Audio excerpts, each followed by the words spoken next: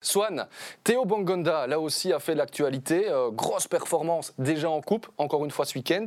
Et moi, j'ai une question pour vous. À quand les Diables ? C'est une très bonne question. Qu'attend Roberto Martinez ? À choisir, si j'étais Martinez, je naturaliserais Ito d'abord, parce que j'ai vraiment un amour sincère pour ce joueur. Mais par rapport à Bongonda, je voulais en parler parce que on arrive dans la période où il va y avoir des millions de sélectionneurs en Belgique et que par le hasard du calendrier pour SoFoot, mon magazine chéri en France, j'ai eu l'occasion de voir Roberto Martinez pendant un petit peu de temps et je trouvais intéressant ce qu'il racontait, notamment sur son point de vue avec la sélection. On a notamment parlé de Thomas Meunier par exemple, il disait que selon lui, voilà, il y avait plusieurs typologies de joueurs et il voyait 3 équipes dans les Diables Rouges. Il voyait une équipe avec tous les joueurs qui étaient au top de leur carrière, une équipe avec des joueurs qui peuvent concurrencer les joueurs au top de leur carrière, et une 3e équipe avec un peu de la jeunesse qui montre qu'elle est capable de s'imposer et qui va être là pour le futur.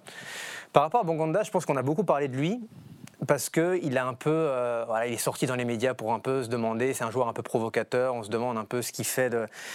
Voilà, est-ce que c'est ça qui dérange, forcément, parce qu'il y a aussi une notion de groupe dans une équipe nationale et que voilà, peut-être un joueur qui appelle un peu comme ça, fait des appels du pied, ça peut déranger. Mais d'un autre côté, quand on voit les prestations qu'il a sur le terrain aujourd'hui, forcément... C'est 16 buts, 6 assists cette saison pour Théo Bongonda. Voilà, dans une équipe qui compte et surtout avec un sélectionneur dont on sait qu'il regarde attentivement ce qui se passe en Belgique. Donc je pense qu'évidemment, quand va se poser la question de qui va être là pour l'Euro... Ce sera 23 ou 26, c'est ce qu'il doit y être. C'est exactement l'inverse de Hazard. Parce que Bongonda, j'ai l'impression qu'on ne l'aime pas. Parce que c'est une grande gueule. Il a dit à un moment donné, je ne vois pas qui est meilleur que moi en Belgique juste avant le soulier d'or. D'ailleurs, moi j'ai donné 3 points au soulier d'or, moi je vous le dis franchement, parce que c'est un des joueurs que j'adore. Mais il n'est pas défendu.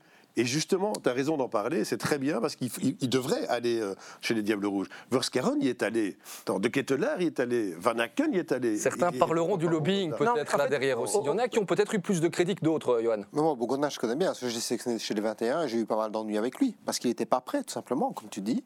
Il a de la personnalité, il s'en fout aussi, mais il faut l'aimer, il faut lui laisser cette liberté de jouer. Et je crois qu'à Genk, il l'a maintenant avec Van den Brom, c'est aussi une bonne gestion. Il n'a pas toujours été au top cette année non plus. Mais justement, je crois que la gestion aussi par rapport à l'entraîneur est quelqu'un qui donne beaucoup de liberté, et je crois qu'il a besoin de ça. Théo, regarde maintenant ses prestations, mais par rapport à Martinez, si tu as donné 3 équipes, ça va. Moi, je peux te dire, en ayant travaillé avec lui, tu en donnes 5 facilement. Donc, non mais, on parle clairement. S'il en donne 11, Bongonda fait partie des 50-55 joueurs sélectionnables, ça c'est clair. Mais c'est-à-dire qu'à partir du moment où il a donné sa chance, leur chance même, à des joueurs qu'on a mentionnés, on peut juste se demander, même si l'heure n'est plus forcément au test, évidemment, parce qu'on va rentrer dans le dur. On peut même rappeler Dimata qui n'était pas dans une grande forme, qui revenait de blessure et qui avait été chez les Diables. C'est juste que ce qui est intéressant, c'est que quand vous préparez une compétition internationale, je trouve que c'est important d'avoir plusieurs typologies de profils dans ton équipe. Et il y a des joueurs qui vont faire dans une épopée, on souhaite que l'épopée belge soit le plus longue possible, tu vas avoir besoin de joueurs qui vont être bons sur 20 minutes, un quart d'heure, qui sont capables de dynamiter un match, etc. Et là-dessus... Trossard, il va être pas en conflit ou en rivalité avec il peut y avoir Trossard, il peut y avoir... J'ai encore regardé le match il y a Doku qui a fait un très bon match avec Rennes, encore dans ce genre Doku, Trossard, il a vraiment du monde. C'est des profils. Voilà, non, mais c'est bien d'avoir l'embarras du choix, mais c'est sûr qu'en tout cas, il peut légitimement se poser la question de Théo Bongonda. On va refermer ce débat-là, on sait qu'il y aura peut-être une liste de 26 avec le Covid, etc. Bongonda doit-il être dans les 23 de Roberto Martinez ? Swan ? Doit-il ? J'aime pas cette formule. Devrait-il être ? Oui ou non, selon vous ? Pour moi, il aurait dû être testé avant, et je pense que là, ça va être un moment qui va être plus délicat pour l'amener dans l'équipe. Marc ?